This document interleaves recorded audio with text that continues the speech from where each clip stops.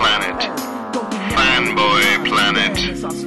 Watch anime chicks with inflatable breasts. You might be a Trekkie. Sit back and watch as the uber geek goes and kicks it up a notch. Turn to the letter F in your dictionary and add this word to your vocabulary.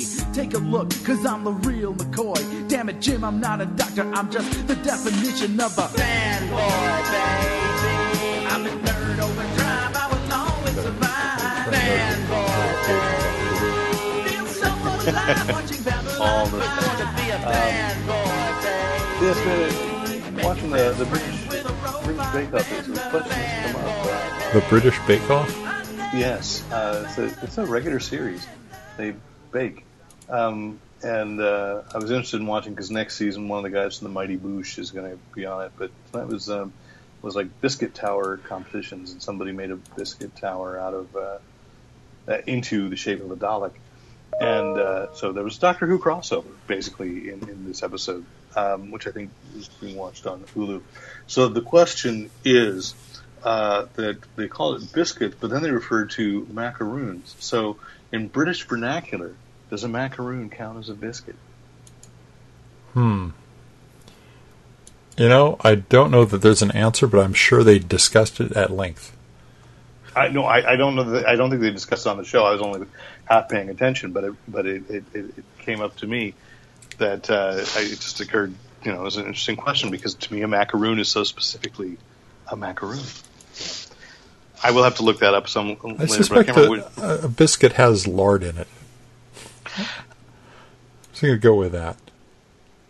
Well, I think of a biscuit as a hard cookie. I do. And so, you know, a macaroon is kind of a different thing. So, but that's I can't remember which comedian was saying that you know, it's like we've lost that the days before. Maybe it was George Carlin. God rest his soul. You know, talking about the days before you had the internet that you used to be able to just wonder about things. Right. And you know, and just let it be kind of a question and have conversation. And then, well, they didn't have the internet. You couldn't be definitive. Well, right, but I like that idea of not being definitive. I like that, you know. So that's it. Yeah. So this is Derek McCaw, editor-in-chief of FanboyPlanet.com, and we are podcasting on Wednesday, March 22nd. Across from me, or across the internet, really, because we are conducting this podcast via Skype. Now I just want biscuits, you know. I want a tin of biscuits. Rick Brett Snyder. Well, luckily, you're in your home. And yeah. You could probably bake some. You could bake some biscuits. You could. And anyway, yes, podcast producer Rick Brett Schneider. And, of course, if you are listening to this on iTunes or Google Play, please rate us, review us, subscribe, and tell your friends. You can also find us, of course, on fanboyplanet.com, where each and every podcast has its own dedicated page. And if there's anything that we talk about tonight that you think you would like for your own personal collection, and you cannot find it at your local brick and mortar store, you'll probably find a handy dandy Amazon search box, if not a direct Amazon link to the items that we talk about. And we get a little kind of kickback from anything you order through Fanboy Planet to the Amazon search box. And as well, of course, if you would like to just help defray the cost of hosting a website and a podcast, you can donate to editor at fanboyplanet.com on PayPal. That's editor at fanboyplanet.com, which is a very all-purpose email address because it also means that if you have any questions, comments, compliments, commentary, criticism, anything you want to say, you can write in to editor at fanboyplanet.com. You can find us on the Facebook page /fanboyplanet, and of course Twitter and Instagram at Fanboy Planet.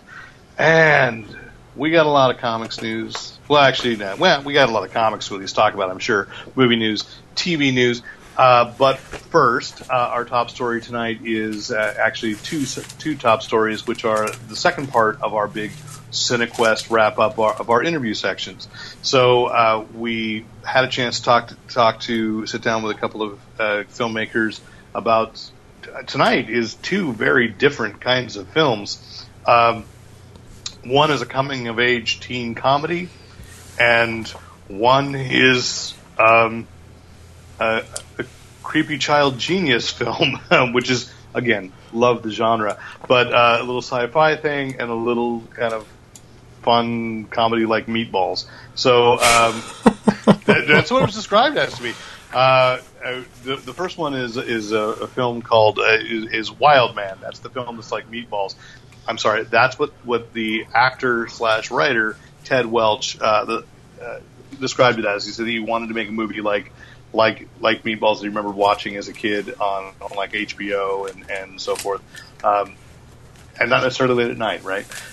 So Ted Welch, who a really great guy, and his co-writer Stephanie Black, who also co-directed with Jackie Phillips. The three of them and the rest of the crew sat around. We were sitting in California, so I think a lot of different people call out their names, and it's really only Stephanie, Jackie, and Ted that talk about the film in this interview. But it was a great time sitting down talking about this movie. And the funniest part to me is that they the advantage, I guess, of CineQuest, having gone to Redwood City into a regular Cineplex, the Redwood City Century 20, was that they were able to actually divert people from seeing Logan on opening night to go see their film. So, interesting. And we'll talk about that. Please see my film.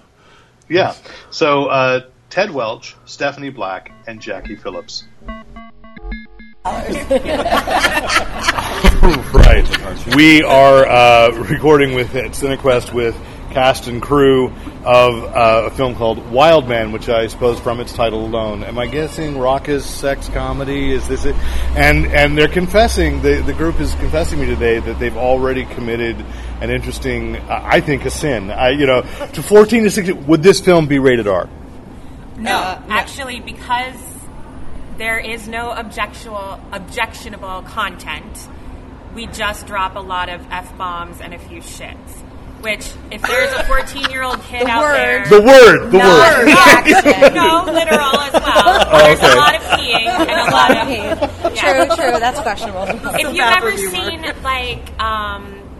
Monster Squad back from the 80s... Fred Decker's film, those, yes. Not the TV series, the movie, yes. The film. So, those kids are cursing, and that was PG-13. And a lot of our film pays homage to...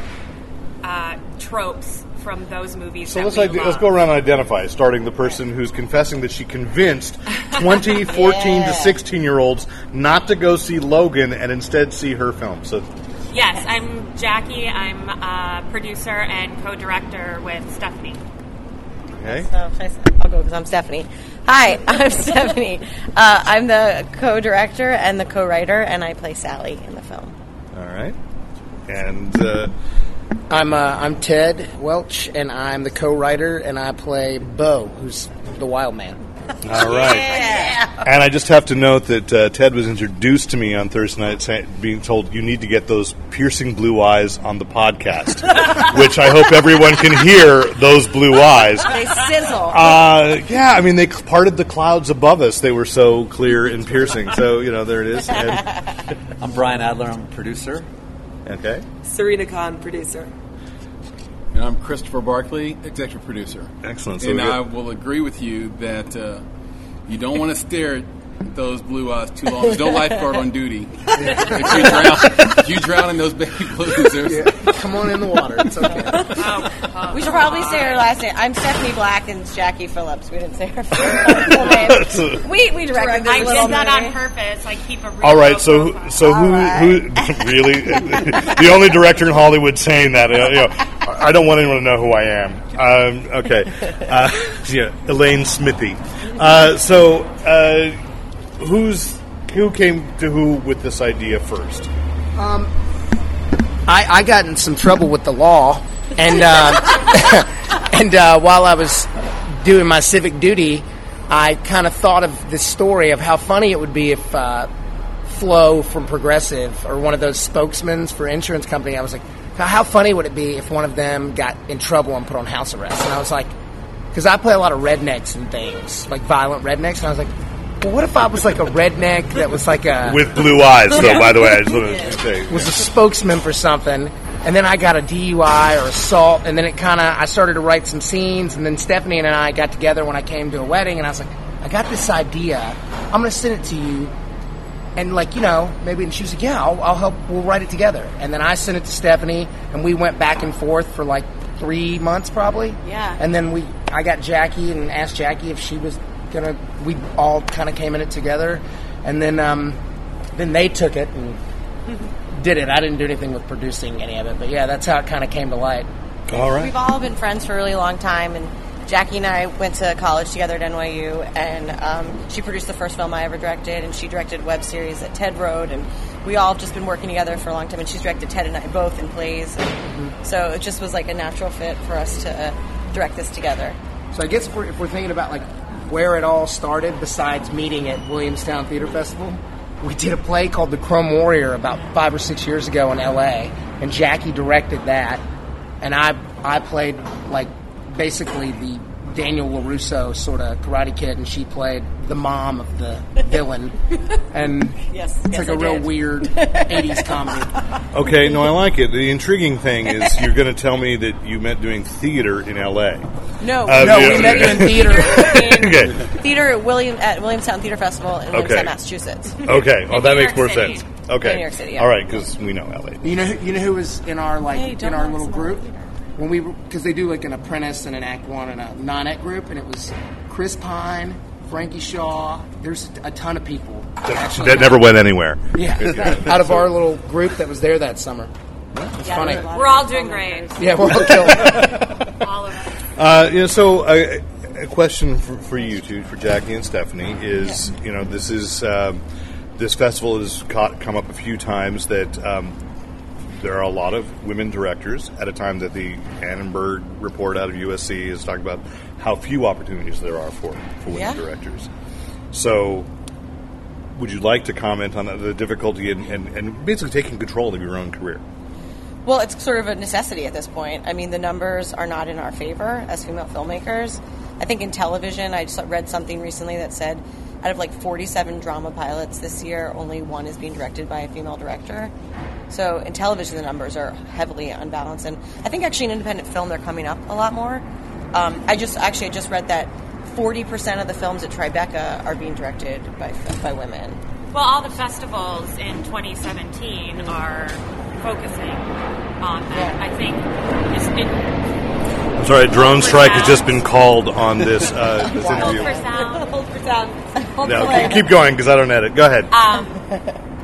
I think it's been a focus. So in the independent world, there is a lot more female directors, and festivals are recognizing that. But there are more female directors in the independent world because you can.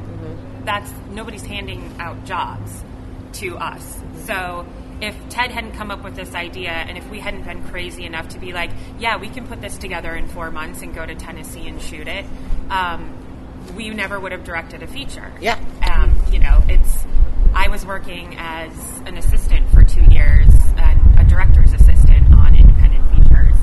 Nobody was going to hand me a job.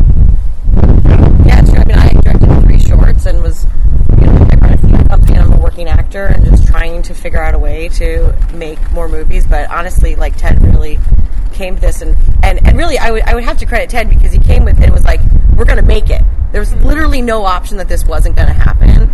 And even up till 2 days before shooting, when everything falls apart and you think it's never going to happen, like he was definitely still a person like, this is happening. We're making Well, and then there's the same thing. You're taking control of the career, and you and I talked Thursday night about how one of the things is when you go out on auditions, you play, as you say, a lot of rednecks. This is, they're stereotyping. It's Hollywood, right? So how is this for taking control of your image and your career? I just kind of got to a point. Chris and I both live in Nashville. I just don't really care to be in other people's stuff anymore. I kind of want to do this. I want to make my own stuff with my friends and my people that I trust, and I just didn't want to play rednecks all the time. I still like it. It's still fun to play a violent redneck. I just did it. I just did it last week for a TV show.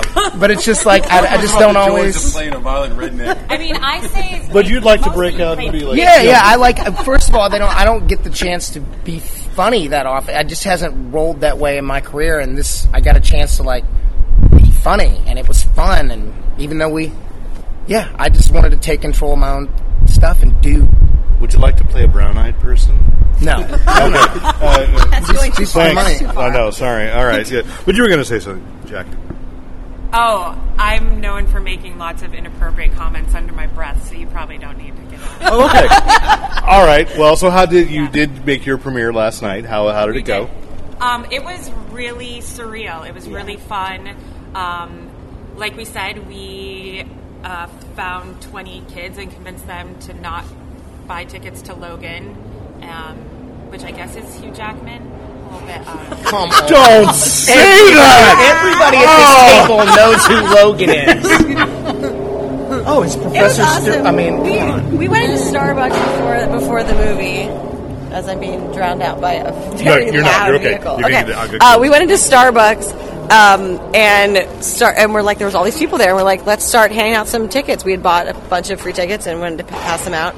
And I went up to this lovely woman who was in her 70s, and I said, I don't know if you have any plans tonight. She was in exercise clothes. I was like, but my friend and I made a movie, and it's premiered across the street at 7:15. I have a free ticket. Would you like to come? And she came. She came, and she loved it. really and enjoyed it. She came up to us afterwards, and she had really thoughtful things to say, and she really appreciated that women. This guy does not want to hear me talk. It's so loud. And she had like lovely things to say, and was like very complimentary about two women making a movie, and loved that we were like making a movie about this guy, and that was like such a cool win, I thought. Did you talk to the teens after? I mean, I took a picture with them. They were walking out, and they go, "That's the guy. That's the guy." And I was like, they were like, "Yo, are you the guy? Can I get a picture?" And I was like, "Yeah, just wait just a second." They were like, it got to a dramatic part, which is like towards the end, and they were all like kind of going to leave, and I was like, "Wait 5 minutes, and I'll take a picture." And they went over there and watched the rest of the movie, and I took a picture with them. Okay, so I mean, it's got a wide range of appeal. Then that's If we can appeal to 14-year-olds and 70-year-olds, then the target that's pretty demographic good. that's in the middle, we're going to do great. because I want to say, not for nothing for Jackie here, is that it's also that's what Hugh Jackman as Logan does, appeals to 14 to 70-year-olds. So you should check it out. Apparently, we are on the same level as Hugh Jackman. I've just never been an X-Men fan. I'm more like, I love DC, I love Marvel, I love all the TV shows, I love all those movies. I don't get X-Men. he was in Oklahoma. I did see him in that. I was going to say I prefer Hugh Jackman on stage. I just in didn't know spandex. that Wolverine was named Logan. Old Man. It's based off a comic book called Old Man You Logan. know your stuff. Yeah. Well done. Yeah. This whole movie is out of Ted's obsession with 80s and 90s TV and film, and there's so many references to it. I think anybody who's in their early 30s, like mid-20s to early 30s, like sort of that weird gap between the millennials and Generation X, which is where a lot of us on this team fall into, will get all of the jokes. And I think everybody else can find something in it to relate to. But yeah, you will never, ever want to play the movie game with Ted Welch, because he will beat you every time. He sees everything down to like sea level horror. Yeah, we're going to do this sometime. We're going to go down. No one will play Trivial Pursuit with you. Let's go deep. I think we've made friends. So what's next for Wild Man? Just, for people catching up to this podcast, say a week or two from now, we time travel a lot on this podcast. We're already 2 weeks into the future. What happens next? Well, we are doing the thing that independent filmmakers do, where we are talking to different sales companies and different distribution companies and kind of exploring our options about where we want to go and what we want to do next. And one thing that, even though we were all first-time filmmakers, we all decided before we had raised a single cent for this film that we wanted to be really responsible filmmakers, and so we were doing things sort of methodically and going to find the best home for the film, and that's what's next for us. And then some other festivals that we plan to hit up that we can't tell you about. Right, I know. That's almost every interview ends with that. We're definitely going to travel with the film and show it where we can. And all right. If it's on the East Coast. And let's see, the next screening. Oh, it's tomorrow at 11:45. So it won't make it time for the podcast. But the 7th at 6:15 at Century 20 in Redwood City, and the 10th at 5 p.m. at Century 20 in Redwood City. So thank you all for sitting down, and best of luck to this. Thank you. That was a very fun conversation. The other great conversation I was able to have, tracked down, I think, almost like the last day of of my being at the festival until closing night was we saw this film Prodigy, which we reviewed on the website, which was like a Twilight Zone for 2000. I feel like I'm never quite doing this film service. It's a black and white think piece, interesting character drama with sci-fi elements, and I said, creepy child genius at the center, really talented kid. And I was able to sit down with the directors / writers Alex Hoey and Brian Vidal to talk about Prodigy. I am at CineQuest. Actually, we're at the back of the Continental, the back patio. It makes it seem a lot more Hollywood. VIP. We're in the VIP lounge of the Continental. We're in the VIP lounge of the VIP lounge.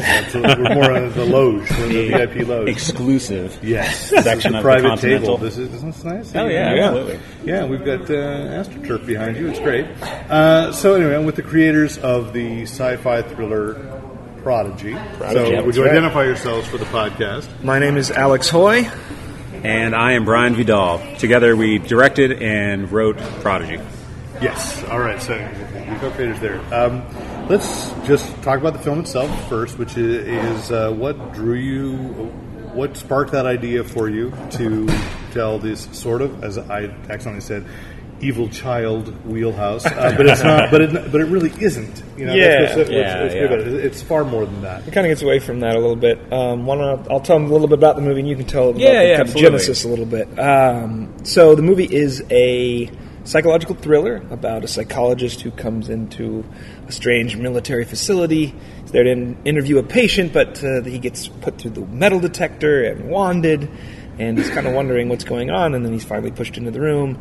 And he's staring across from this, what's supposed to be a dangerous patient, but ends up being a 9-year-old, freckled-faced little girl who's strapped into a chair and has a straitjacket on, and her hands all tied up. It's a little alarming at first, and the movie becomes him kind of peeling back the layers of what's going on here and why she has gotten herself why and how she's gotten herself into this precarious position. Yeah, and the sort of the genesis of the idea was that it's funny. I had submitted it as a log line for a screenwriting contest a few years back now, and it just I had a stack of these that I was sending out. And I thought this one was a good one, so it was one of the ones I submitted, and it won the contest. And so I sort of always had it in my back pocket. Just this very, very bare bones idea of this psychologist going in and you win the contest and oh crap, now I have to write it? No, it's funny because I won the contest, but it wasn't something that I immediately thought like, oh, let me jump on this and write it. I got the prize from the contest, and I thought, oh, that was nice. Let me work on these other projects that I have. So I always kind of kept it in my back pocket. And then Alex and I, we've been working together on short films and just various other projects for over a decade now. And at a certain point, we thought, we've done enough shorts. Let's go ahead and jump into a feature and see what we can make of it. And so, we both came to the table with various ideas. And I remember throwing it out, and Alex immediately sort of latched onto it in a way that none of the other ideas sort of connected. And then from there, we got an outline really quickly. After that, it sort of was almost a month before we had an outline. Oh yeah, we kind of plotted it out really quickly, and then got a first draft out really quick. And then, I think that's kind of key to both our processes is to get something on the page that then you can refine, because I think the refining of the script was really where it kind of came into its own. Yeah, the old adage of writing is rewriting, that sort of applies very heavily in our case. And so we did rewrite it over the course of about a year, and then we, sort of just took off from there. But I think as sort of the more, emotional reasons why we wanted to tell this story was, we kind of had this idea that, at least thematically, that we sort of, as humans, we all sort of put forth these walls in front of us and sort of protect ourselves from we put up walls to protect ourselves. And I think that the idea that the psychologist has to go in and try to break down these walls for this character who's obviously sort of putting up this sort of barrier it's something that we thought could have a very strong sort of cathartic ending.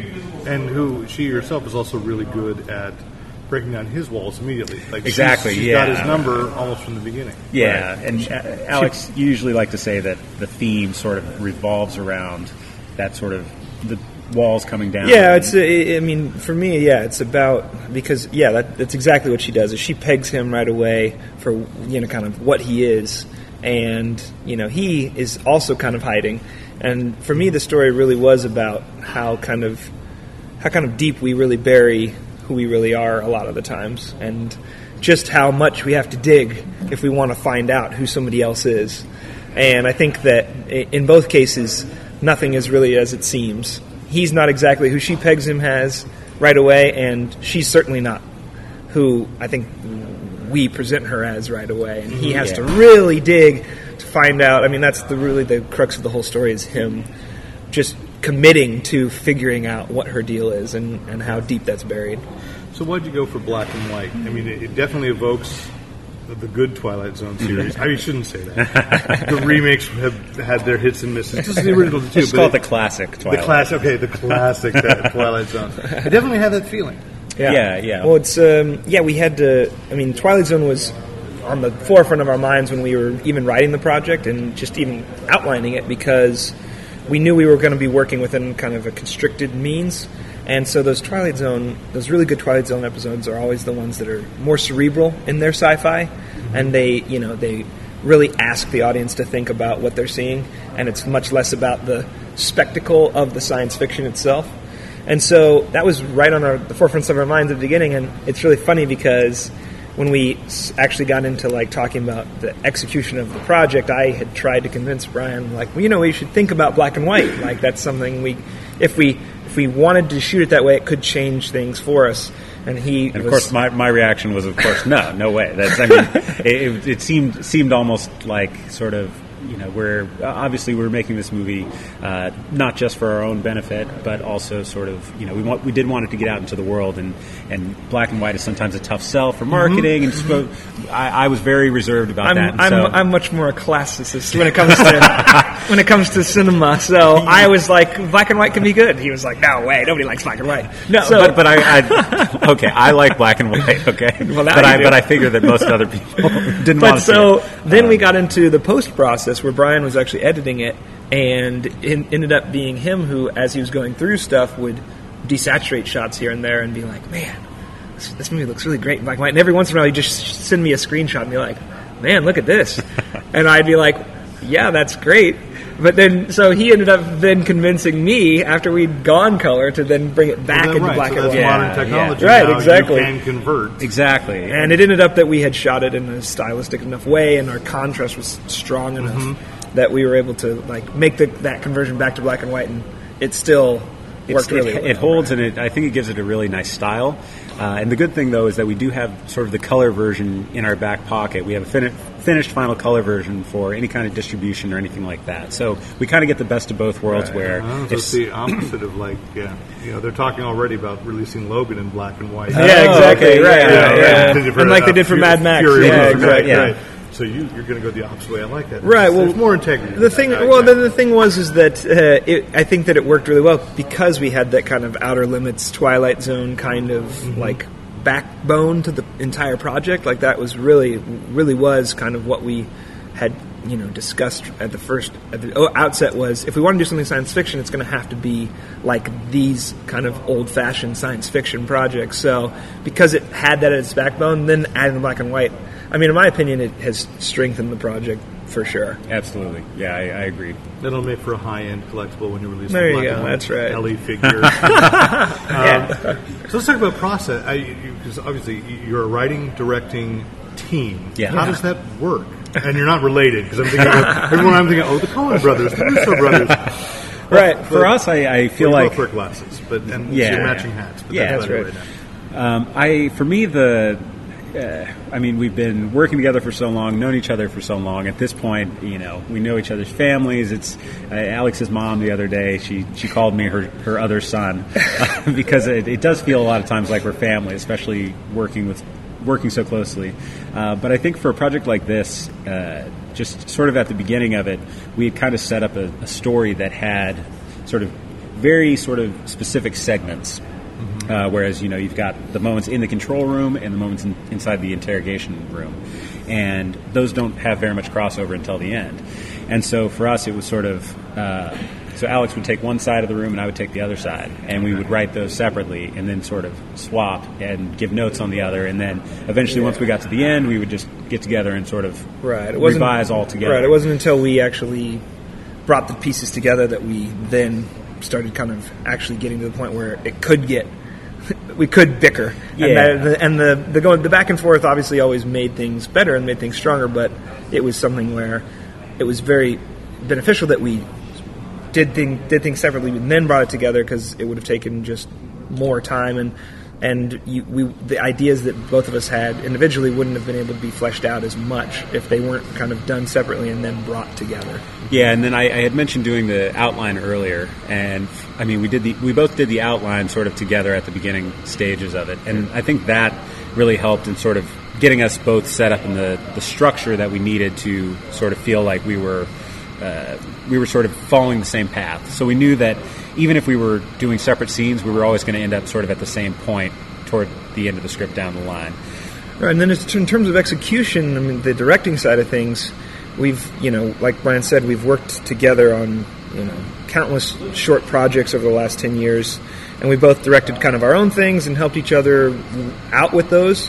And we've developed such a comfort with each other on set, and I think it's really the preparation that kind of separates it, because I've had a really bad experience co-directing, and I was very kind of put off by that. But when we started talking about doing it together, it wasn't even like, it didn't even seem like at any point seem like something that was not going to work, because we both prepare the exact same way, and like when we go to shoot something, we get on the set, we know exactly what we want to accomplish and how we want to prepare for it, and so that kind of the way that we both work that way, it made for such an easy process, and when directing was no problem. No, not at all. I mean, I think because we were both so much on the same page, it made it really easy to, stuff went wrong on the set where the toilets exploded one day.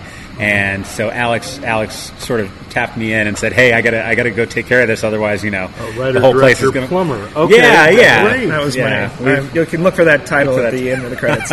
But yeah, so that was a moment where it was like, okay, I mean, there's complete trust there, because he can leave and he knows that my vision is aligned with his vision's aligned with mine. So we're sort of, two halves of the same brain. I mean, I'm a little bit more sort of. We definitely have different styles in a way, but they work really well together. Right, and we mesh really well, because Brian knows a lot more about the technical sides of things and about how to make sure that those things are getting us what we want, and that's something that I am much more deficient in, and we wouldn't have such a good-looking and good-sounding project if we didn't. And then I'm more adept at just the basics of talking to people. The basics of human interaction. Which one of you is the actor's director? That's Brian, what I was going to ask. Brian speaks to the machines. It's easy to speak to my own kind. And it's not like one of us is so bad at the other thing that we balance. It just those strengths mesh with each other really well, especially on set when when I'm like, is this technical thing going to work? I know he has an eye on it that's going to make sure we're getting what we need, and same on the other way around too. Yeah. Now, it was brought up at the premiere, and watching it, it didn't even occur to me. Behind me was this gentleman with his two children, and said, "Wow, you made a thriller that still was absolutely appropriate for kids." Was that a conscious decision? It's funny, because we never really considered it being sort of appropriate for kids. We didn't want the, we never thought of it as sort of a big horror movie or anything like that, with lots of blood or anything of that nature. But we didn't really hold back on the language very much at all. But there's, we didn't push it though. No, we didn't push it, but I think it's just our sensibilities. It was so much about the character drama as opposed to sort of any kind of trying to. We wanted it to be suspenseful, but we didn't necessarily want it to be visceral. Or I think that one of the comments we've gotten a lot is that it feels kind of like a vintage movie, and that was definitely a decision we made, was to kind of take it try and make it as much of outside of time as we can. Mm-hmm. So it's not like, I think there's one cell phone in it which really throws it off. But besides that, it really could be, someone asked us if it was set in the 50s because they just were like, is this, when did this take place? I hadn't really thought about that. So doing that, I think, makes it more kind of I always like to do that because it makes it more a universal story because you're not focused on those kind of things, and in being more old-fashioned in the storytelling, that naturally is a little more family friendly than a gritty thriller from of that's contemporary. Yeah, and you mentioned the sort of the old-fashioned nature of things, and I know at the beginning we were heavily influenced by sort of older films, and we wanted the main character, the psychologist, to sort of be our modern day Atticus Finch, where he's sort of that sort of this very strong sort of the Rock in the Rock in this the Storm, where he's not really affected by all these things that everyone else is. He's somebody who you can sort of look up to and sort of always know that he's going to do the right thing. Right? Yeah, exactly. And I think because we started from that point with his character, it sort of didn't make sense for the rest of the film not to sort of have that feel. Well, and I put in the review too. I didn't think about it until I was writing it. They really like, where is that turn of the mouth and the eye? It's like Richard Long, who's in like 3 or 4. Twilight Zones. He had that quality. And now that you say Atticus Finch, I'm like, yes, there's a strong moral sense. Yes, exactly. But not over moralizing. So interesting. So what's next for you two? Well, I mean, because out of a film festival, it's hard to say, and when can we see this in our local theater? But although I think it's one of the most commercial I've seen in a long time. Excellent. From at a Cinequest. Yeah, that's great. I don't know if you've heard any of that, or could speak to it. We've had a couple promising discussions with potential sales reps and distributors, and we've gotten a lot of good feedback about the fact that our movie doesn't have any names attached, but it has a great genre and the great hook, and we were just talking. But wait, wasn't she an American Horror Story? I mean, she was an American Horror Story. Yeah, she was in a couple. I believe she was a scary child in Roanoke. Yes. So yes, we. I don't think we're looking to be pigeonholed as the creepy children people. No. I think for us, the sort of next project we have. I mean, we have a couple different projects that we've got outlined, but we do have a script for something that Alex actually wrote a little while back. That we're sort of we're working on notes now and trying to get it polished up to send out some prospective some folks. People who might be interested. And it's that's kind of the dream of the festival run, is to segue one film into the next. Really, right. That's really what it's all about. And I mean, if this does pan out, then that will have hit the mark in terms of what we wanted from the movie, and which is just really wonderful. But yeah, so I think we're both kind of drawn to the thriller world more than anywhere else, and we of course want to take a little step up and not have to be as restricted in terms of one location, a few characters, but we also realize that we're not going to step into a blockbuster right away, and we're still going to be doing a gritty action thriller, something like that will be able to maximize kind of what our sensibilities are. And that's one of the reasons we wanted to make this movie, is because we've become so efficient at making something out of nothing. That's why we kind of set out to do this and said we should really apply these skills to a bigger canvas and try to go for a feature, because we were making shorts for pennies that people were saying, oh, did you make that for $10,000-$15,000? And we were like, well, if we can make a movie that looks this good and take that and apply it over a broader canvas, then hopefully that's something people will see and think that is valuable and gets us right where we want to be. All right. Yeah. Well, so listeners, please keep an eye out for Prodigy, because I think it's going to show up somewhere. I think so too. Certainly hope so. So whether it end up, because it was also a very Black Mirror feeling. And it doesn't fit within Black Mirror's theme, right? But with shows like Black Mirror, exactly, getting into and people are getting back into that idea of those. Yeah, I think it's most interesting, at least for me, to have it get out onto those kind of platforms of Amazon and Netflix, because I really do think, like you're saying, I think there's a market for it, and I think it's something that people will click on. we have a really striking image, we have a striking poster, we have a good teaser. Like, I think it's something people will click on and give it. Great poster, and by the way. It's a great poster, isn't it? And so it's like, if you see that flash by on Netflix, I imagine there's a large portion of people that would give it a click, and I think if they start watching it, they will be surprised with what they find and will pass it along. I think word of mouth could be a really big boon for it. Well, it starts here. Word of mouth here. People, if you can find Prodigy in the next few months, watch it. All right, thanks, guys. Excellent. And after that interview, we bonded because discovered that Alex, and I put this up on Instagram, Alex actually has a crew T-shirt from The Rocketeer that he was actually wearing. He was wearing it while we were talking. And was it cool? Did you offer him money for it? No, because then he wouldn't have had a shirt, and it was raining. But I had my business card case, which is a painting of the Rocketeer, and he said, "Dude," and he took off his jacket, turned around, and showed me that. So it was like, oh, okay, you and I, we can be friends. So great time. That's not the end of our interviews. I'm going to transcribe one with Christian Gossett, who was one of the producers on Quality Problems, but also a comic book artist, a comic book writer. And that will be showing up in print sometime in the next week.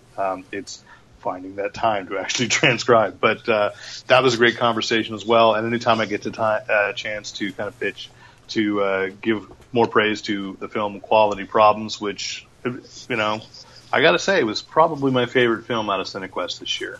And one of the things as we wrap up our coverage that I really like about CineQuest is, again, that opportunity to see movies that I don't normally go to. And I'm sure we'll be talking a little bit more about that when we get to TV because of streaming and so forth. But the kind of movies that, as I said, the Wildman people talked someone out of seeing Logan. And it's like, yeah, that's the kind of movies most people are going to Cineplexes today to see, Yeah. Logan, Get Out. We saw Kong, Skull Island last week, and there's still many on my list. I wouldn't necessarily go to see a film called, wouldn't have gone to see out of the way to see a film called Quality Problems, not knowing what it was. And then once I saw it, because it was at a film festival, it's like, everybody should see this movie. Prodigy, I might have. Prodigy, I think, was a closer one. I've thought about that film a lot, and it's kind of sitting in between something I'd expect Showtime or HBO to produce, and something. Well, I think Prodigy would totally fit in. Like somebody needs to create an anthology series. Yeah. We talked about Black Mirror kind of thing. Yeah, but it doesn't quite fit Black Mirror, but it could. But something like an Amazing Stories with a darker twist. Right. Because I thought after watching a couple of the shorts from Mindbenders, we also The Visit. It's not necessarily sci-fi, but it's got a kind of a little twist to it. Really well done short film. Where are you going to go see it? Where outside of a film festival, and that's and it's a short, but I think that could have been expanded a little bit. Oh, I think, but I don't know that it would have. I went back and forth on that too. I agree with you that, but ultimately I had my gut was it could have been longer, and I thought it's kind of perfect as it is. It is. I think it could have been longer with a couple more twists. Yeah, but I don't think it could have been 90 minutes. No, I'm thinking more like 40 minutes, so it could have fit in with a TV anthology. But I would have really liked it, and we'll see. But where is that TV anthology? That's my call out. Right. We'll come back to TV and say, yes, we want places for things like Mindbenders. I'm waiting for CineQuest to offer a streaming service and just be like, here you go. Although I can't afford a streaming service. But anyway, because I just read an article about streaming services just collapsing, because it's like, there it is. With all these different streaming services, you are spending as much as you were on cable. Right. And it's true. It's very true. I've tasted most of them, and I don't see a need to keep them. We can come back. All right, comics. I don't know why we call it. I've tasted most. I've tasted. You take a taste and you decide if you want. No, I want to make it a little creepy because, of course, the first real story tonight is we've got to acknowledge the passing of an absolute giant. Bernie Wrightson passed away at the age of 68 on Saturday, or it was announced on Saturday. He succumbed to brain cancer. I didn't realize he had brain cancer. I knew that he had been in poor health. Yeah. Because I think about 4 or 5 months ago, they had to release a statement. His wife released a statement that Bernie would no longer be drawing. He couldn't see well enough to do it. He couldn't control. he just didn't have the control. Yeah. He could sign prints, and he was still apparently. I think he'd really actually stopped drawing like 2 years ago, but he would appear at conventions and he would still sign books and so forth. And this is one of those passings that I never met him, but realizing on Facebook, how many of my friends didn't just meet him, but that he mentored a couple and that they knew him really well, and that's you feel this loss. But to those listening who don't know who he is, the most it was weird. Luke and I watched Justice League Dark on Friday night, and there's a little extra on the origin of Swamp Thing, or the making of Swamp Thing, right? Basically, how the comic book started, and that's Bernie Wrightson with Len Wein, and Bernie Wrightson had been doing things in House of Secrets and Adventures Unknown, whatever other books, horror books DC was printing, but he wasn't like this well-known artist, and they took a chance on him for Swamp Thing. Well, first in House of Secrets, and then when they realized, we want to do this as a regular ongoing, and Len Wein cracks that, but it's Wrightson's art that made that series, what it was. It was so unlike. I guess I'd read he was influenced by Frazetta, and I totally see that, and Wally Wood and those guys, but I think he took it to a next level, and then influenced people like Mike Mignola and Kelly Jones, and people that really started using shadows in a really interesting way. He's just so organic. He was just like flesh and mud and even wood, anything that he wasn't really all that big on buildings and saying that they were there, but when he was drawing like arms and muscles under the arms, and I want to say, the collection. You used an interesting word. It's sort of like what people said about like Marilyn Monroe on screen. The intangible quality of Bernie Wrightson's art was flesh. Yeah. And both it really Mike Carlin and Car D'Angelo, the Cars, posted the same panel when they found out about his death. Was a story in Plop, with this gourmand who was being attacked by frogs. Which Plop was a parody magazine or comedy magazines. It was a parody of the type of horror film. But it was a horror comedy magazine. It was a horror comic that was actually pretty horror. The horror strip. Yes, and the interesting thing I'm realizing in memory is that the first time I saw that story, Plop also, the story would go on to the back cover. There were no ads in Plop, like Mad. And so I got that issue of Plop. I think it was number 2 at a garage sale for 10 cents with no cover. Oh, they all had the Basil Wolverton covers too. On the back cover, right? But I'm saying I only had the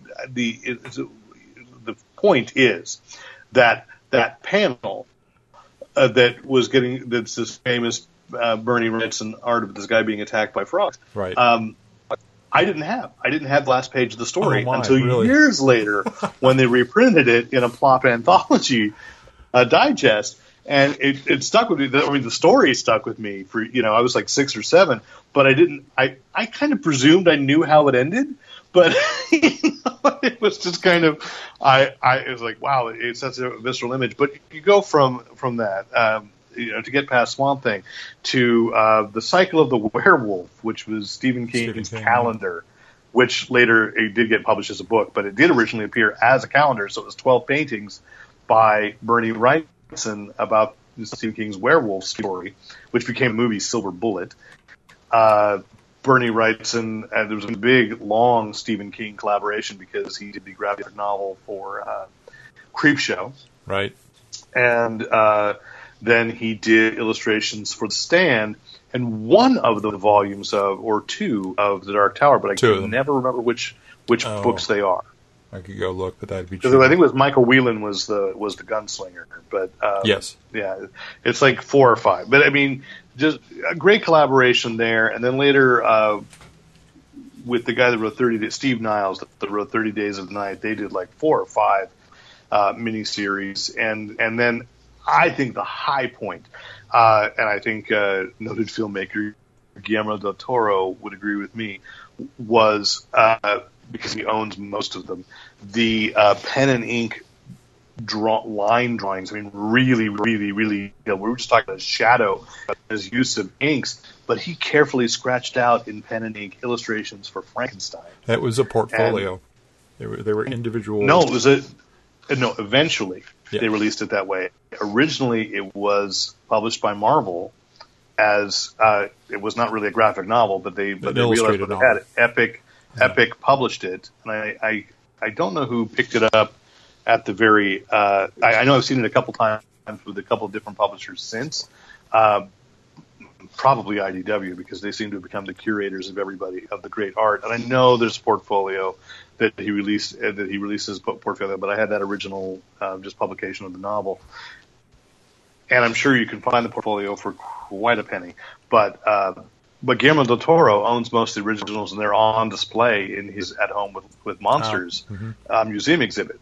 But they normally live in Bleak House, for inspiration for Del Toro. I think in the Rain Room. And so I'm sure other people are listening and go, well, what about this book and this book? There's some weird mainstream. He did some Batman stuff. There was a Thing versus Hulk book that looks like nothing else, and The Weird, which was no other way to say it, a weird Justice League story with art by Bernie Wrightson, and I think it was The Cult, the Batman miniseries, where there was a cult living under the streets of Gotham, and there was an issue. There was an issue of Swamp Thing where it was a Batman crossover, and and Wrightson drew Batman's cape like 5 times as long as anybody else had done it at that time, just blowing out behind him up above Gotham, just like one of the most striking Batman images I'd ever seen at that time. And then you see the influence was Kelly Jones, which Len Wein has pointed out too. I mean, when they revived Swamp Thing, when he revived Swamp Thing years later, Kelly Jones was the only artist because Bernie really couldn't do a monthly book. So Kelly Jones did, but Kelly Jones took Bernie Wrightson's vision of Batman for the Red Rain trilogy, the Elseworlds where Batman was a vampire, and yet many other Batman stories as well. So the influence of Bernie Wrightson will be felt for a very, very long time. And so we just have to acknowledge that passing and seek out. There are 2 things I want to point out. DC had already planned on releasing a pre-Alan Moore Swamp Thing omnibus. I think it's due to come out in June. So giving it the great treatment of basically all of Bernie Wrightson's work on Swamp Thing.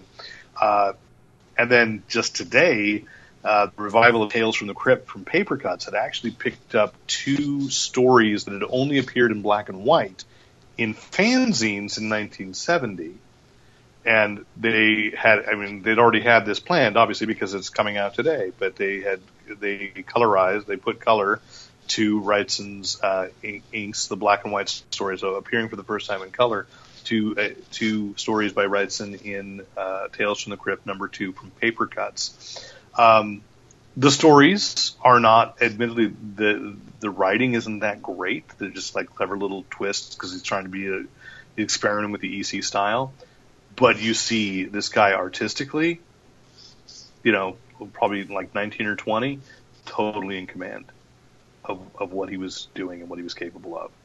It's just amazing. It's just amazing. Just an incredible loss. Yeah. So, on that, I just want to say we can move to an upcoming event also in June. DC announced a crossover called Dark Days. I'm annoyed at company-wide crossovers.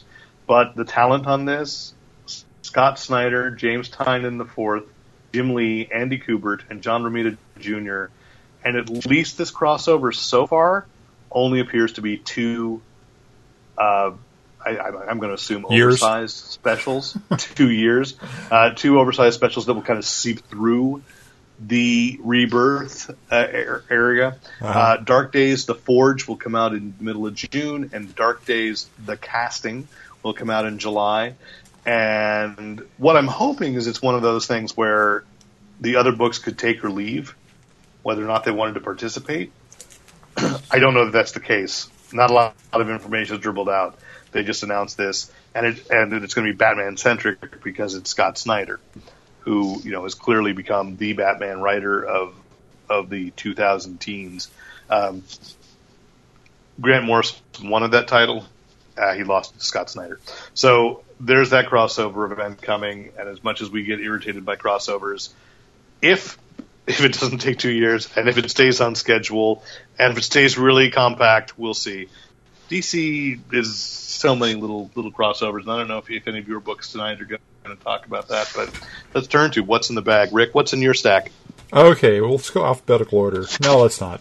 I'm going to start off with, since you were just talking about Rebirth, and this is a follow-up to a previous recommendation because it turned out to be just as good as I thought it was going to be. That is Action Comics number 976. One of the very few I bought today. Yeah, I was Superman. in LA, so I bought it Earth 2. Superman Reborn. Well, do you want to take it? Have you read it? No, go ahead. I did read it, but go ahead, take it. Oh, man. So pretty much what I was expecting. Well done, nonetheless, with a character I would never have used for this kind of story, but it worked.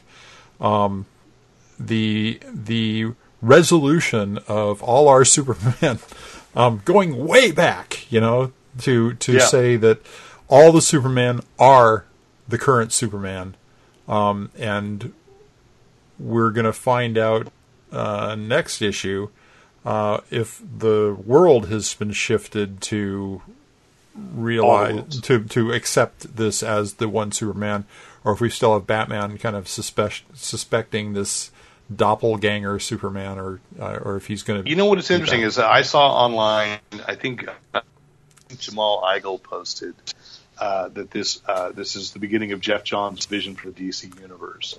I thought, well, we've heard that about Jeff Johns before, but I thought what was interesting reading it is that it reminds me of what happened at the end of Final Crisis. Uh-huh. Grant Morrison saying, "Look, Superman is the most important. He is the most important idea in superhero comics, and he has to know how important he is to this reality." And so I thought, it was interesting. And the antagonist, I guess, if you will, who was responsible, was for at least part of it. At least part of it was a very interesting choice. And I think somebody had done that back in the 90s, had dealt with it as an antagonist who is essentially aware, not quite ambush bug level, but aware of a quasi-fictional status. He's interdimensional, so I mean, he's multiversial.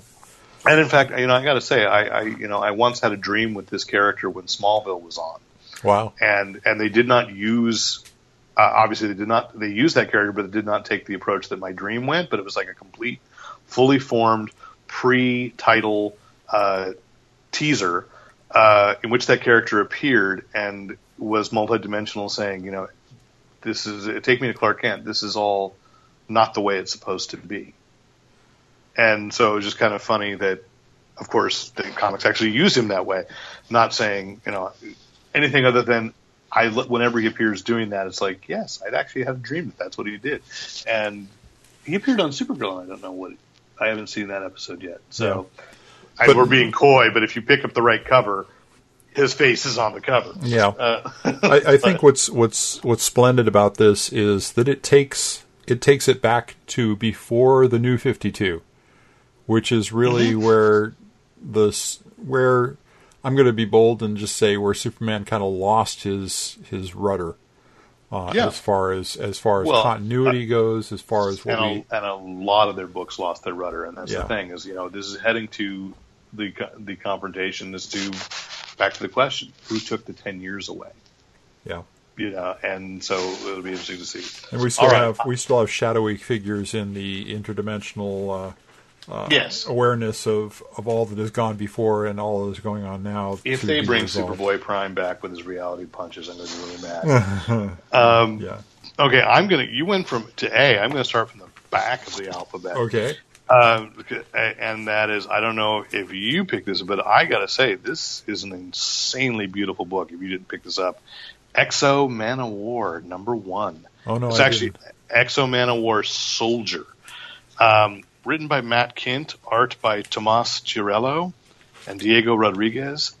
this thing is gorgeous, and I think I paid it was $3.99, but it's on heavy cardstock cover, and I've never seen this guy's art before, but it is fantastic.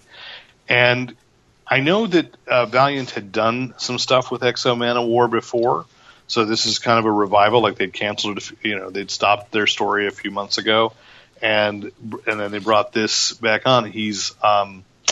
He's on another planet. It's kind of like space opera with barbarian elements, and the actual armor does not appear in this issue other than flashbacks to that other life. This is, you got to hunt this down, Rick. I picked this up and I thought I got to race Rick to see if he's going to pick this or if I'm going to get to say it first. And then I feared because Valiant is not one that we often pick up.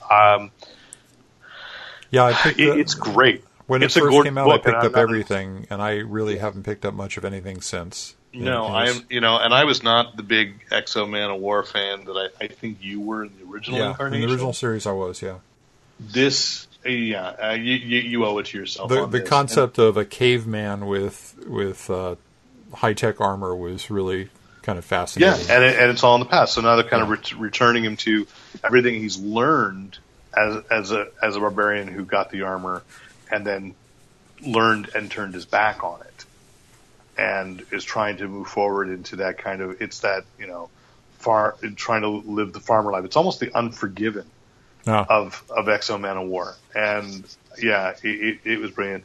Apparently I missed at least one of the creators by an hour at Earth 2, because Valiant has been sending their guys all around Los Angeles. I think even a couple representatives from Valiant appeared to just kind of, they're doubling down. They know what a great book they have to hype up to people that they should be picking it up. So, clearly. Have I been effusive enough? I think so. Yeah. What's next in your bag?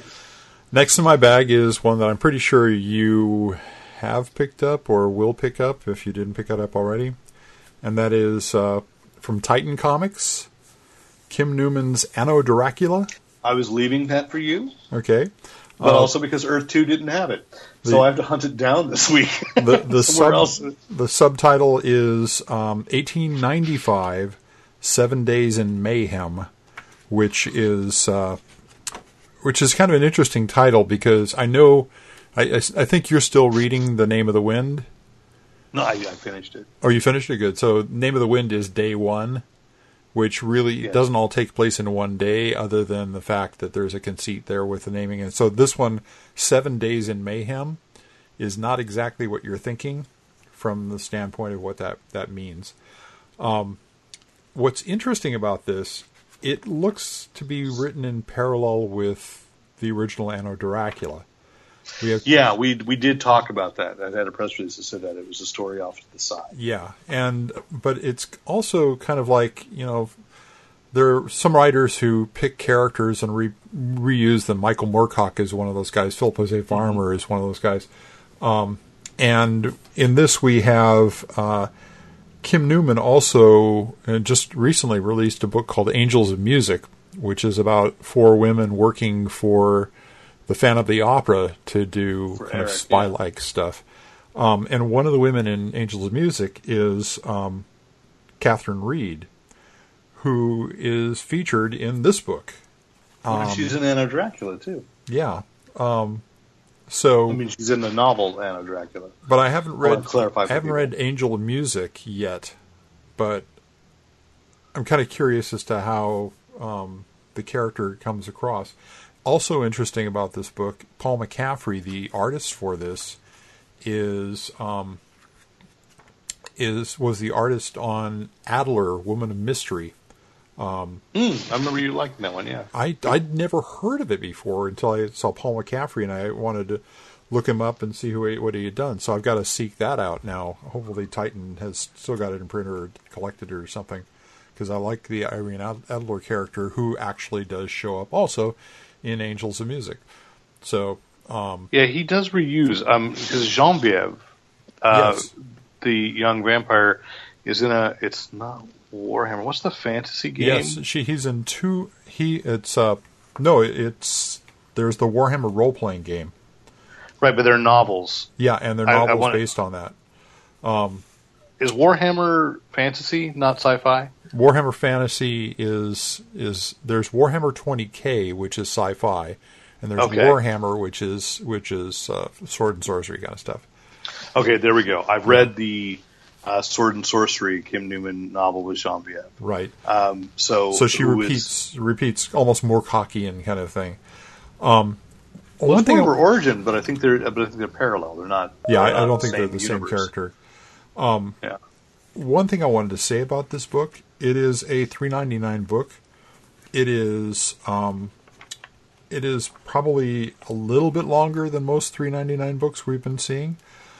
But the paper this is on and the print of this is just amazingly lush. The paper is like half again as thick as any other paper you're going to find. I'm glad we can praise them because I read that the circulation is good. Like I said, I walk into Earth 2, great store. They didn't have it, and probably because I wasn't there to say, 2 months ago in Diamond, hey, I think I'm going to be in town this week. That Anno Dracula comes out, could you? Would you mind ordering it? And it's the problem with the way that the industry runs is you have to know in Diamond previews, and I don't even know, so that's why I'm going to track it down. I didn't pre-order it, elusive either, so nobody has to be upset. They didn't pull it from me there. I'm going to point out one other thing too for these guys. I don't know. If you can tell me off the top of your head, how many staples do any of your comic books have in them? I am looking at one that has 2. It has 2, right? And I was just checking. DC and Marvel look to be having 2 staples per book. Titan, 3. And I suspect it's not necessarily because of anything. Did you hear all our listeners' eyes roll on that? I suspect it's because of the weight of the paper. It's just like, it's $3.99 because they got 3 staples instead of 2. You're getting your money's worth, kids. You can recycle those staples if you want to. Oh, jeez, Rick. Because we're going to recycle them all. If you need a staple, you can pull one out and you'll still have a bound book. Oh, crap. Okay, next on my stack. You heard the phrase double down, kids? Rick quadruples down, and it still doesn't make it better. But they're good staples. They're thicker metal. Anyway, next on my stack is Iron Fist number 1. I'm glad you took that because now I don't have 4. Okay. Well, you know what? I read it and I thought I would get into it because I really liked what David Walker had been doing with Power Man and Iron Fist. Uh-huh. And they split them up so that people would go, Netflix series, and pick these up. Right. And I suspect this is closer to the TV version, which I haven't watched yet. I started watching the first one. Yeah, it's not the David Walker character. It's the art is gorgeous. Mike Perkins. I love Mike Perkins. Yeah. But this feels like a step back for who Iron Fist is, or who had been. So if you're, if you've enjoyed the Power Man and Iron Fist book, I don't know. This just doesn't feel it. It's not even as good as, I'm sorry, there I said it. It didn't draw me in the way that Immortal Iron Fist had by Matt Fraction and Daniel Aja. Yeah, I was going to go there too because Immortal Iron Fist was such an iconic and a really iconic, meaning everybody's been turned into icons of different fighting styles and different character types and not stereotypes but icons. They're almost like the mythological images upon which you base other characters. And I mean that in all sincerity and as great praise. This, just from the cover, it looks like it's going back more to the green pajamas Iron Fist, which I thought at first it'll be kind of refreshing. Then I opened up and I'm going, wow, this is much darker, much more light and dark play in the art and gritty and. It looked to me, I almost got a flavor of some of the later issues of Master of Kung Fu from this because of the way that things were happening outside of the U.S. but not in an interdimensional way, which is where it was all. No, I'm all for it. But it's a reset, a reboot, and it's like the third time that Iron Fist has done that in a decade. And I don't think it's necessary.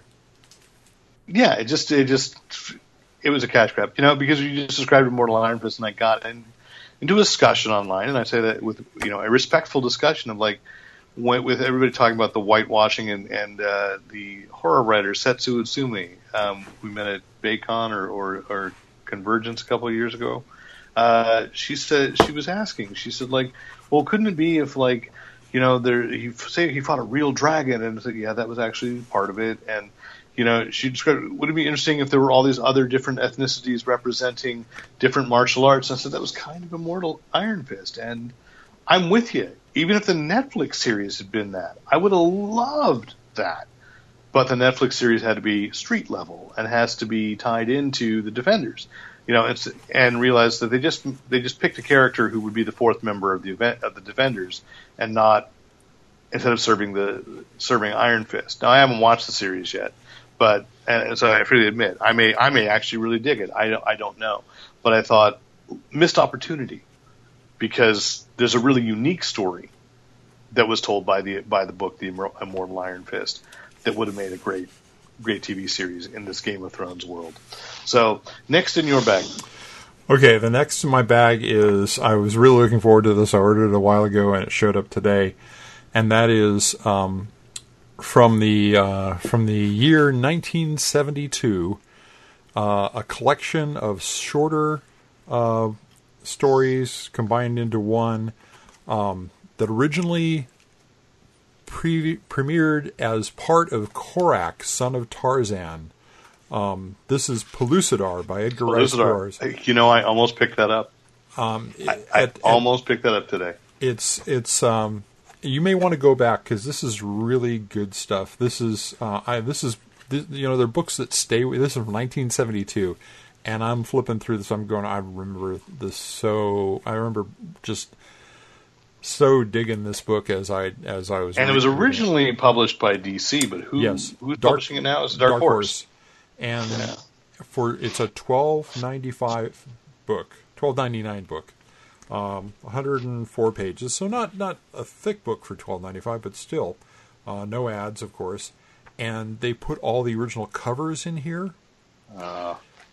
Which is cool. So you get to see the first issue of Korak had both Pellucidar and Carson of Venus as backup stories in it. Tarzan had John Carter Mars as its backup story because they were 25-cent books for 52 big pages for 25 cents. And I have one issue of Korak, and that's how I discovered Carson of Venus and Pellucidar. Absolutely. And then they shifted, and they had all new stories in Edgar Rice Burroughs' Weird Worlds, and that had John Carter and David Innes for Pellucidar, because they never really pushed the Pellucidar on the cover. It was not until they got. But the other thing about this is the artists. So you got Alan Weiss is one of them. And Weiss is just one of those kind of he draws a nice gangly, foresty, guy fighting apes thing. You've got Dan Green does a lot of the later, and then you've got Michael William Kaluta doing several spots in the middle, and his stuff is just great. So. This is Pellucidar. Not one of the movies have all been kind of poor. The stories have all been really great if you can find the Edgar Rice Burroughs paperbacks or whatever. But this was a telling. And that's also known as At the Earth's Core. At the Earth's Core, right? And the only reason I bring that up is because it's connected. Is that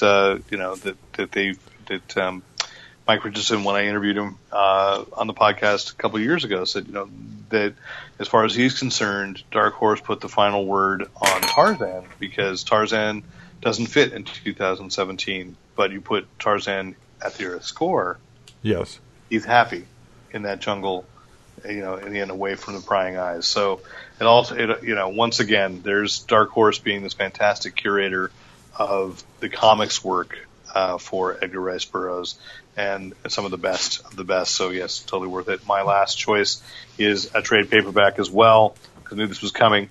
It's $17.99, a little more than yours, but I talked about the first issue and then realized I'd missed a couple of issues, so I'm like, I'm going to wait for the trade, and the trade showed up, which was Deadpool Too Soon. And it's again, as much as is there a question mark or it's just a statement? Yes, it is. Deadpool Too Soon? Question mark?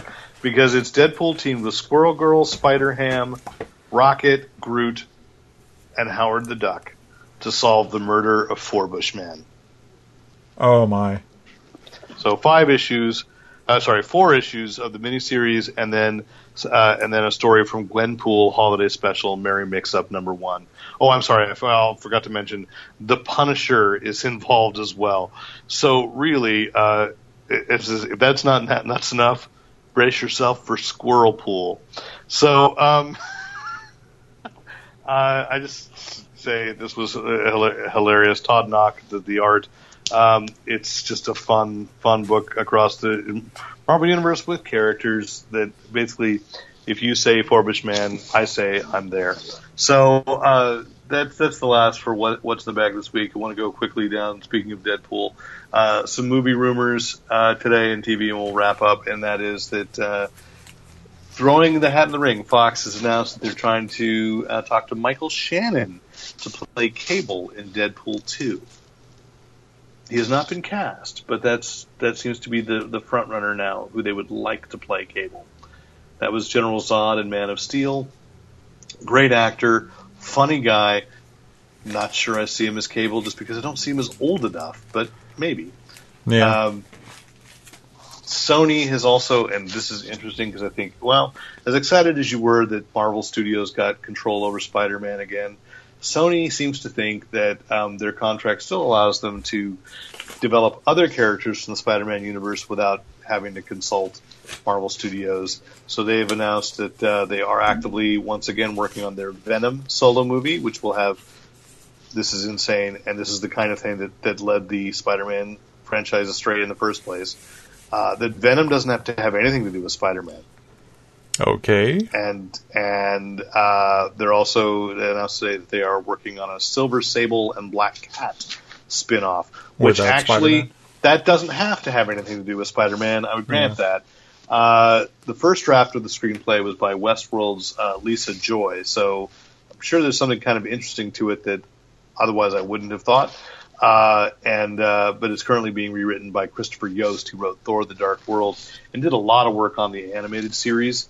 So in the Wolverine and the X-Men and Mutant Academy, or Wolverine and the X-Men, the one where he was the head of the school, right, before he was actually in the comics. So right. One of the Christopher Yost is big in the animated series. So I don't know if I'm really that interested, but it could be. But I don't think I like Venom enough to think that would be a great movie if it has nothing to do with Spider-Man. I just, I don't think it would be a great movie anyway.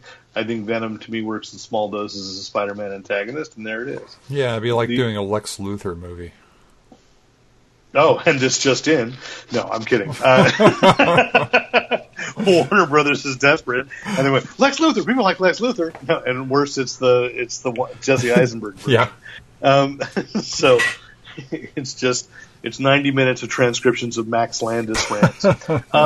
Anyway, and then this actually really truly just in like an hour ago, Jimmy Palmiotti posted on Facebook that Paramount has announced that they are going to, or at least planning to, make an R-rated adaptation of The Pro, the Garth Ennis, Amanda Connor, and Jimmy Palmiotti graphic novel about the prostitute who wakes up with superpowers. And I don't know if you've ever read that graphic novel. It's actually a good graphic novel. No, it's a great book. It's hilarious, and it's a really solid story. Yeah. I don't know why I'm just stunned that somebody wants to make it into a movie, because I'm thinking I don't. Everything that makes it charming to me is Amanda Connor and Jimmy Palmiotti's art on it, and I'm just afraid of what a Hollywood studio would do with it. And I know why they would want to do it, because it's like, oh, Deadpool made money. What's lying around? Yeah. What's R-rated that we could? Logan seems to be doing all right, and not understanding why.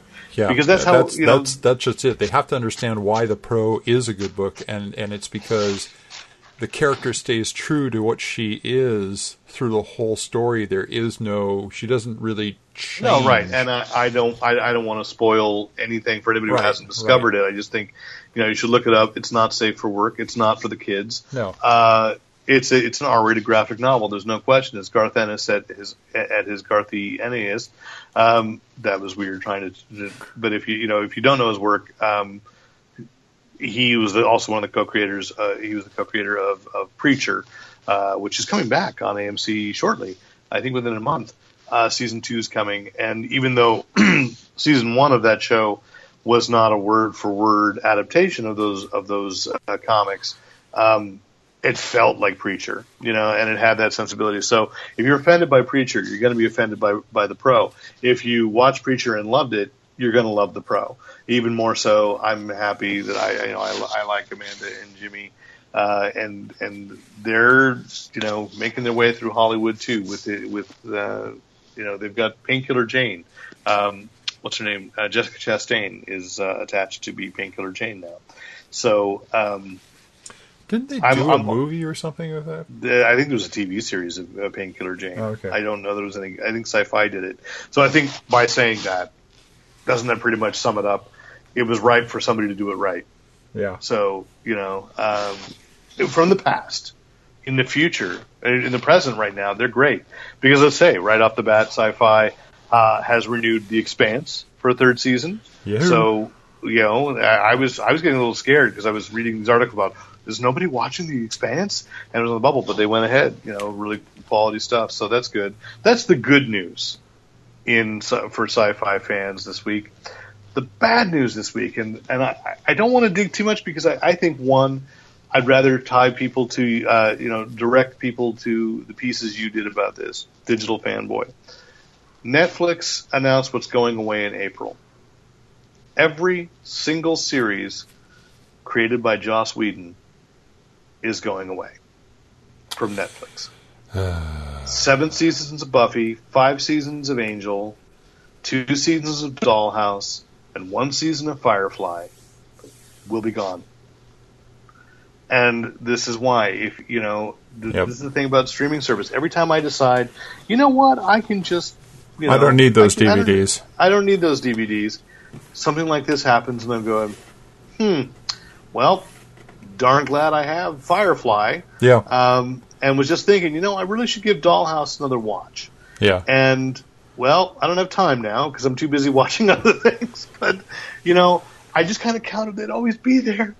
I pulled a couple of discs out of season 6 of Buffy the other morning to watch the stuff leading up to Once More with Feeling and after, because I wanted to see how they had forecast that and how they took it up afterwards. And you also, if you go through the streaming services, you can't get that wonderful second audio commentary by Joss Whedon. Well, I would agree with that. That's something that I wonder about that. I've been talking to a lot of people that work on DVDs and so forth, who say, the studios they're going back to static menus because nobody's into the physical media anymore. But I'm like, I know not everybody goes to the extras, but every now and then I do like to go in. Yeah. I would say certainly a Joss Whedon commentary. I was still going to say 2 directors' commentaries that are absolutely brilliant is if you watch Thor, and Kenneth Branagh's commentary on Thor is absolutely fascinating. And I still go with Tropic Thunder. That one's that's hilarious. Yeah, that's Robert Downey Jr. is just genius. Anyway, so you're right. I mean, that's what I say. So you can look at Digital Fanboy. Rick wrote a couple years ago a 4-part series talking about digital media and the pros and cons. And certainly, one of the advantages of Fanboy Planet 3.0 is, you want to look and you want to open up a conversation on one of those pages. Yes, let's start a conversation on one of those pages about it and your experiences and what you think. So please do, or write on Facebook. We will respond. I try. Depending on what platform I'm on, sometimes Facebook doesn't tell me. Or it says, oh, you got a notification, there was a message, and then I can't find it. So, because it's a business page. We will try to respond. We will try to respond. And you can always write in to editor@fanboyplanet.com. The last thing, though, and this is interesting because, again, I've already seen the controversy, and we had kind of ignored the controversy, but now we can't. Netflix released a teaser for their Death Note movie, which is coming in August, directed by Adam Wingard, and Americanized, and realized that Americanized is also, can I say a word? I'll also say it, whitewashed. And because I was watching the teaser today, and I'm very excited for Death Note, and then I thought, why? First of all, I'm sure the plot's changed. It looks like a teen murder mystery instead of Death Note. Yeah. Did you watch it? I've read the whole thing. I posted it. But no. Did you watch the teaser? The teaser. I had not yet. It's set up in kind of this as I saw some IO9 I think commented. It's one of those where it's typical Netflix teaser where it's like, oh, you see none of the things you really want, and then in the last shot they give you like the hint of the things that would actually have made you interested. They show the notebook, and the character, I don't think they're going to call him Light. It reads that sentence, whoever does this, but it looks like it's like in the vein of a Final Destination or a, like I said, or I know what you did last summer with Supernatural. I'm trying to think. I know there are other, and this is the person, the guy who directed Adam Wingard did the Blair Witch revival. So it's just kind of.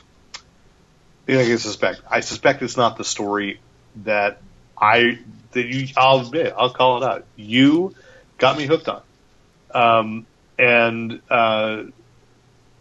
Because what I'm not seeing in the trailer is who that L detective character would be. Yeah. And I don't see any evidence that the American kid playing that's standing in for Light is that kind of genius, and so it just feels like it's not. I was excited about this because there could be no better choice to play Ryuk than Willem Dafoe, so that's perfect.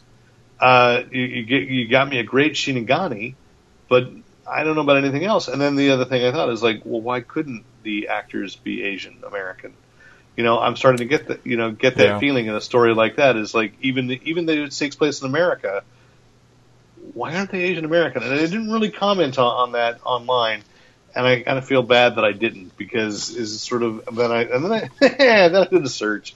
Oh no, please! Many people with much more authority on the issue have made the comment, so I'm going to go with that. It's like at least, and there's the thing is at least I can defend Iron Fist and say, well, Colleen Wing showed up, and I believe probably kicks Danny Rand's ass. But this one is like not even one Asian American actor in the teaser. It's just kind of even Ghost in the Shell has beat Takeshi. I realized that. I was watching the trailer last week and went, oh my gosh, the guy from Takeshi's Castle, who I know. No, please do not write in angrily at me. And it's just the part I like, I like about it. But I know he was a big, he'd done a lot of Japanese cinema as a Yakuza, and really famous actor in Japan. But that I know him from watching Takeshi's Castle and the, what was the name of that one that Spike TV dubbed in comedy tracks to it? Crap. Blanking. I even have the DVDs somewhere. See, that's the advantage. Having the physical media, but I'm nowhere near my physical media right now. Anyway, so that's the news I wanted to talk about it this week. So I hope that we've given you a smattering and you've enjoyed this. Once again, if you have any questions, comments, compliments, commentary, criticism, write into editor@fanboyplanet.com. Don't forget Amazon. Don't forget PayPal. Don't forget your local brick and mortar store, and you can pick up some of these books. And I'm Derek McCaw, editor-in-chief of fanboyplanet.com. And I'm Rick Brett Snyder, reminding you to use your powers only for good.